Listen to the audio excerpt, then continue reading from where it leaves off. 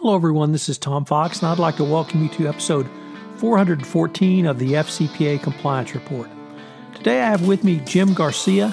Jim is an internal auditor who has worked at various jobs literally across the world doing internal audit, root cause analysis, and gap analysis. Today we will talk about his favorite audit assignment. But first, as many of you know, I've expanded the Compliance Podcast Network, and I'm always on the outlook for new podcasts. If you've ever wanted to start a podcast but really didn't know how to do so, listen to a word from our sponsor, One Stone Creative. If you're enjoying this show, you might enjoy hosting your own. As an expert in your field, you have skills, knowledge, and insight that can help you expand your practice, meet new people, and create amazing content to share with the world.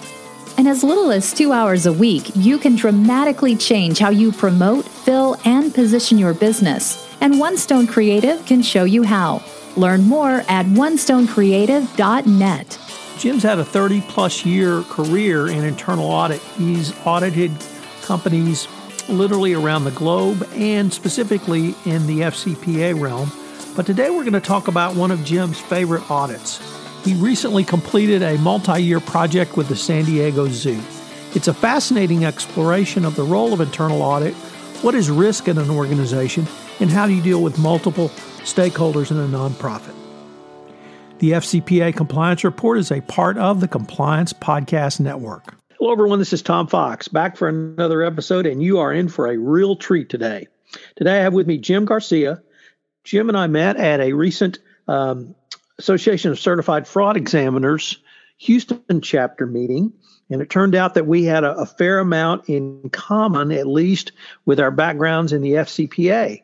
And so I had the chance to visit with Jim, and he had one of the most, I should say he's an internal auditor, and he had one of the most interesting assignments I've heard for audit, and I asked him if he could come on the podcast and talk about it, and it was his work in the internal audit realm for the San Diego Zoo. So Jim, with that somewhat long-winded introduction, first of all, welcome, and thank you for taking the time to visit with me today. Hey, my pleasure. Good afternoon.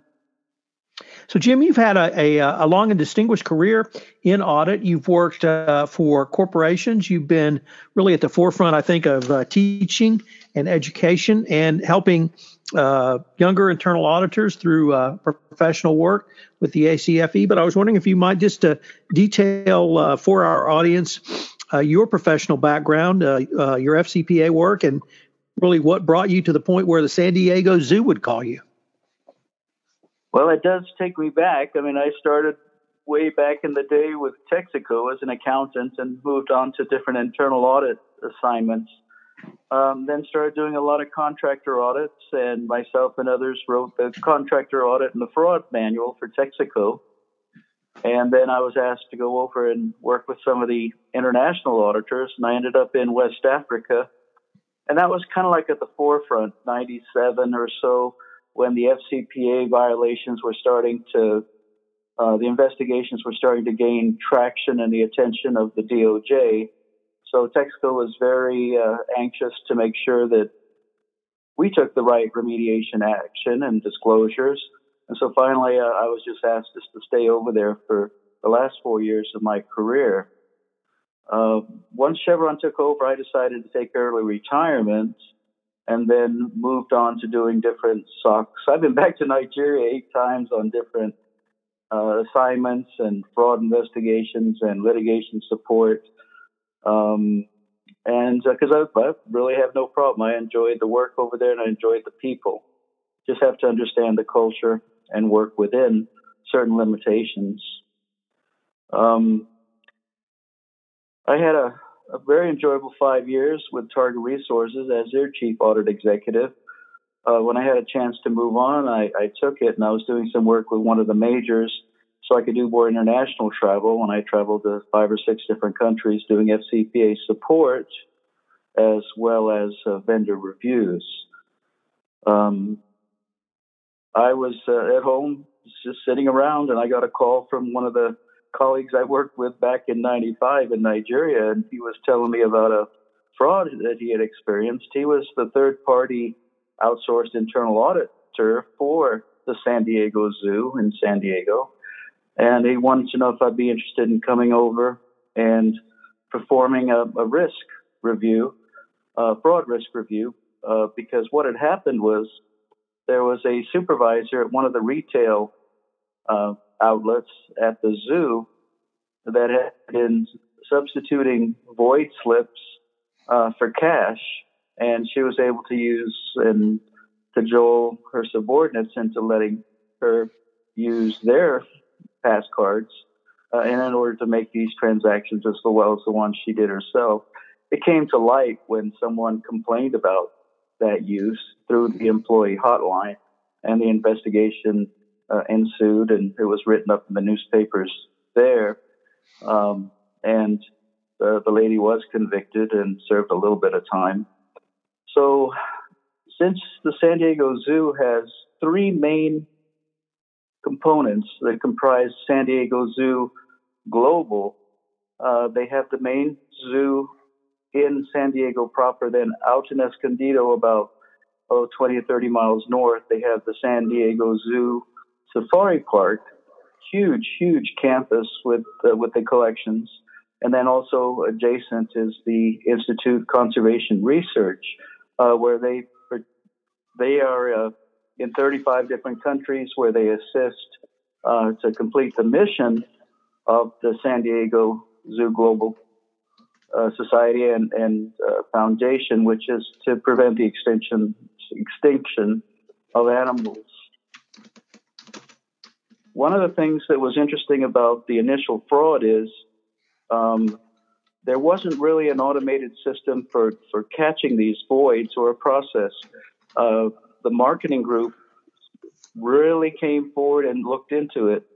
But like I said, there was two other entities, and the other one, of course, is the Safari Park, and they needed some encouragement and assistance in applying the same kind of IT controls and processes. So they enthusiastically went after it. It's like two divisions not talking to each other. So we spent a lot of time facilitating that. And then as I was asked to build a fraud matrix, I used that opportunity to compare how the different entities were approaching similar subjects. Because, there's, $100 million in transactions each year or over that. And that's point of sale, that's membership, that's receipt of donations, receipt of charitable contributions. There's a lot of money that goes through that organization. They've got assets of between $700 and $800 million currently.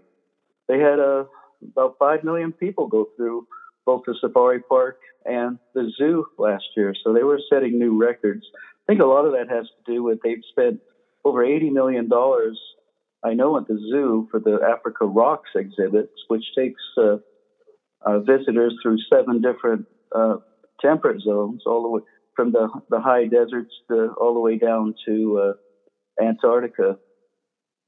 Very, very well done. And then out at the Safari Park, they got the a Walkabout, which is an Australian theme park. Jim, it sounds like in this process, in addition to audit work, you did a lot of education and really getting people to talk across silos. Would that be a fair assessment? It was, and it was quite enjoyable. I know you've done a lot of work in the energy business, and the people can sometimes be quite cynical and very protective. The attitude for those folks over there was they want to just complete their mission, and they're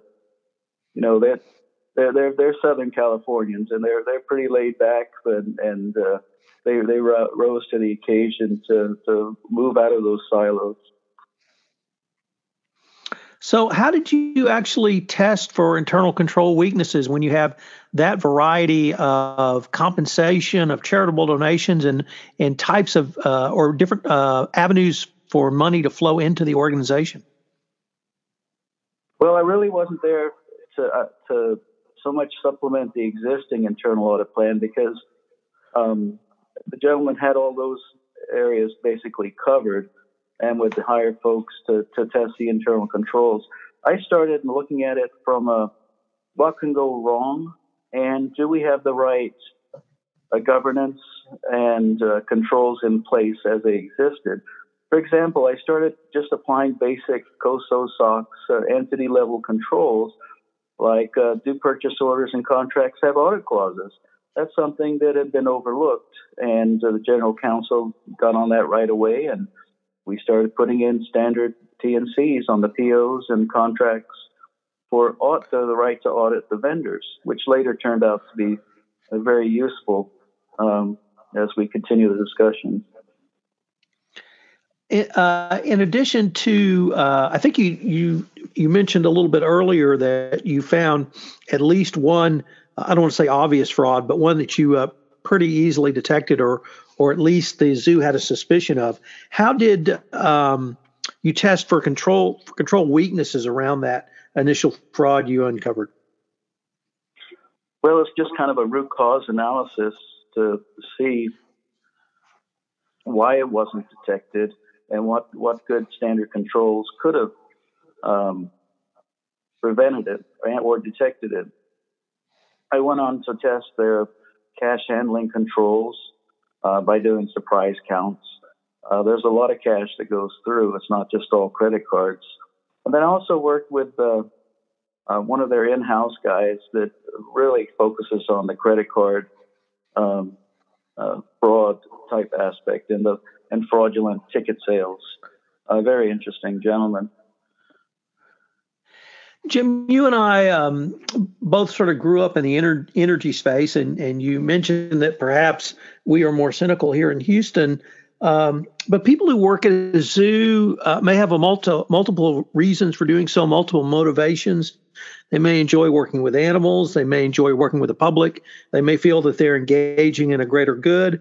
How do people who I would say are at least different than a typical energy company employee, how do they react to someone coming in and really performing a root cause analysis and if not suggesting remediation of internal controls, at least pointing out some internal control weaknesses?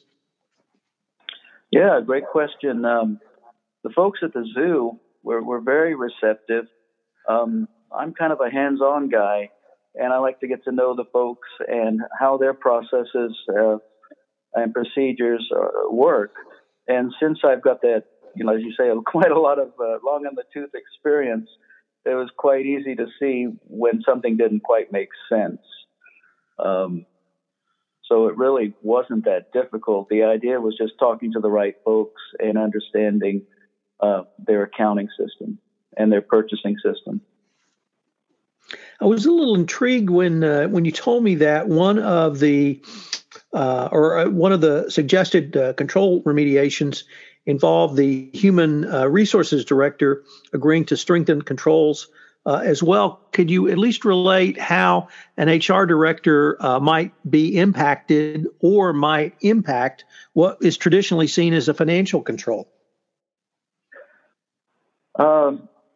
As I got going building the fraud matrix, the CFO requested that I go visit with him because she had wanted to know a little bit more about how gift cards, so she could see how much money was going through gift cards, and she wanted to know what kind of controls were in place.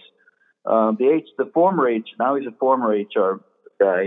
He's no longer works there, but he was kind of like hands-on trying to do everything himself. So we talked about segregation of duties and the proper controls. And actually, he was quite relieved to not have to do that. And I said, well, look, I'll help you set up, recommend some procedures for you. And I think you've got some people here that are competent. And that was one of the easier things I did in the 2 years that I was there.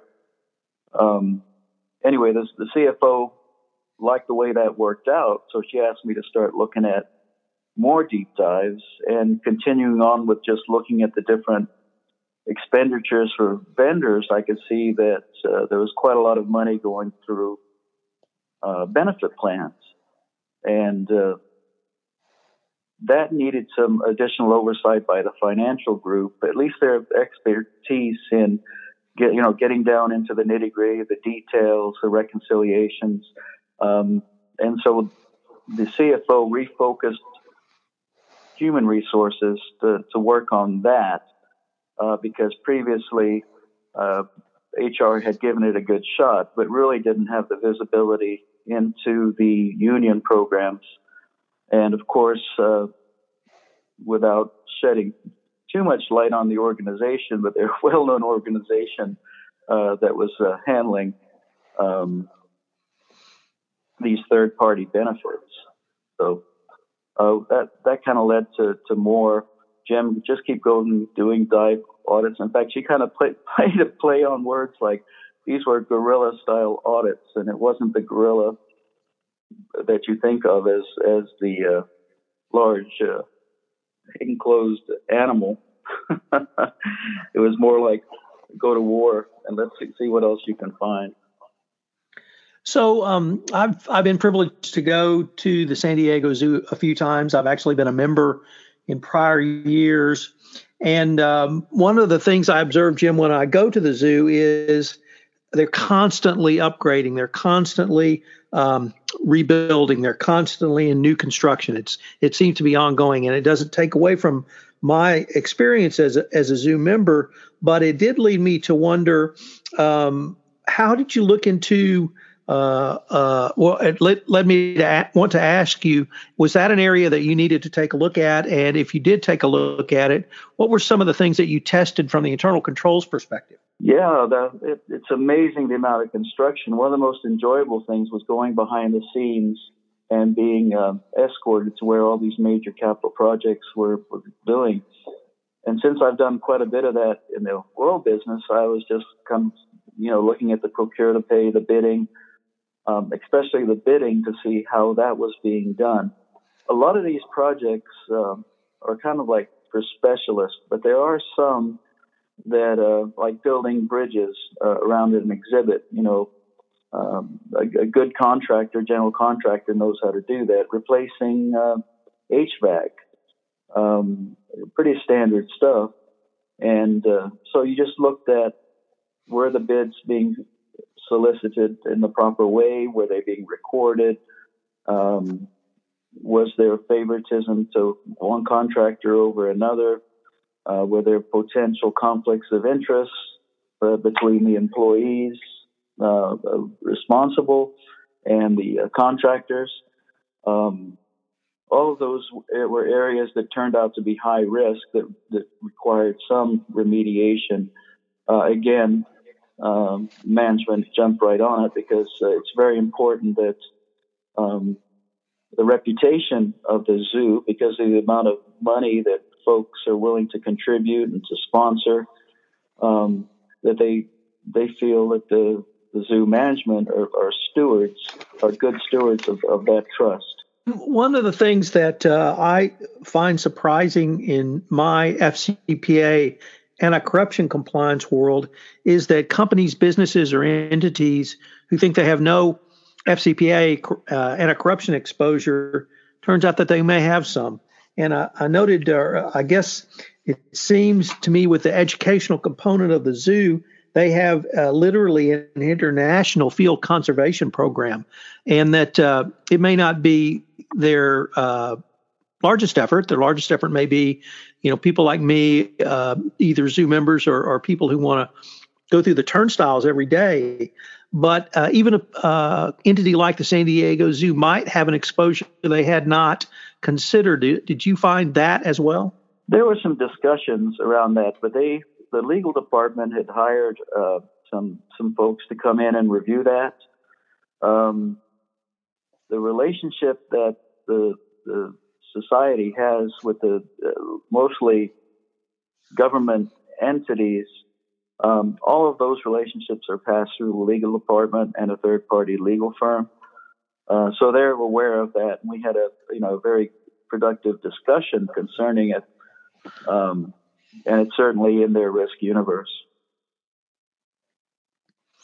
Well, Jim, unfortunately, we're near the end of our time, but this sounds like it really was just a fascinating project on an intellectual level, on a professional level, and a very satisfying, emotionally satisfying project for you working with the people and the institution itself.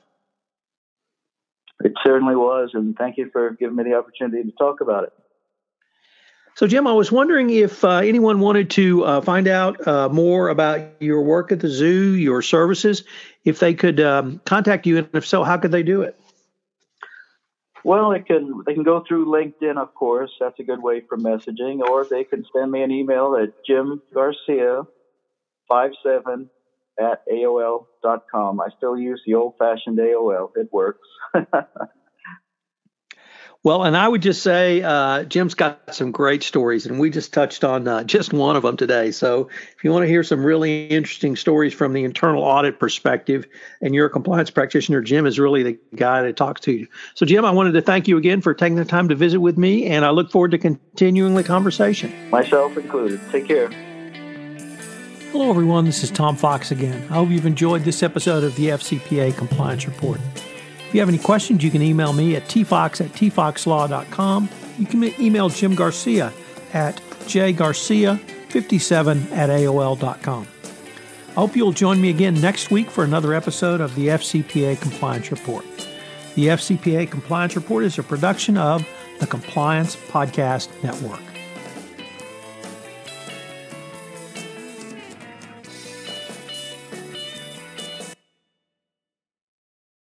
This podcast is a part of the C-Suite Radio Network. For more top business podcasts, visit c-suiteradio.com.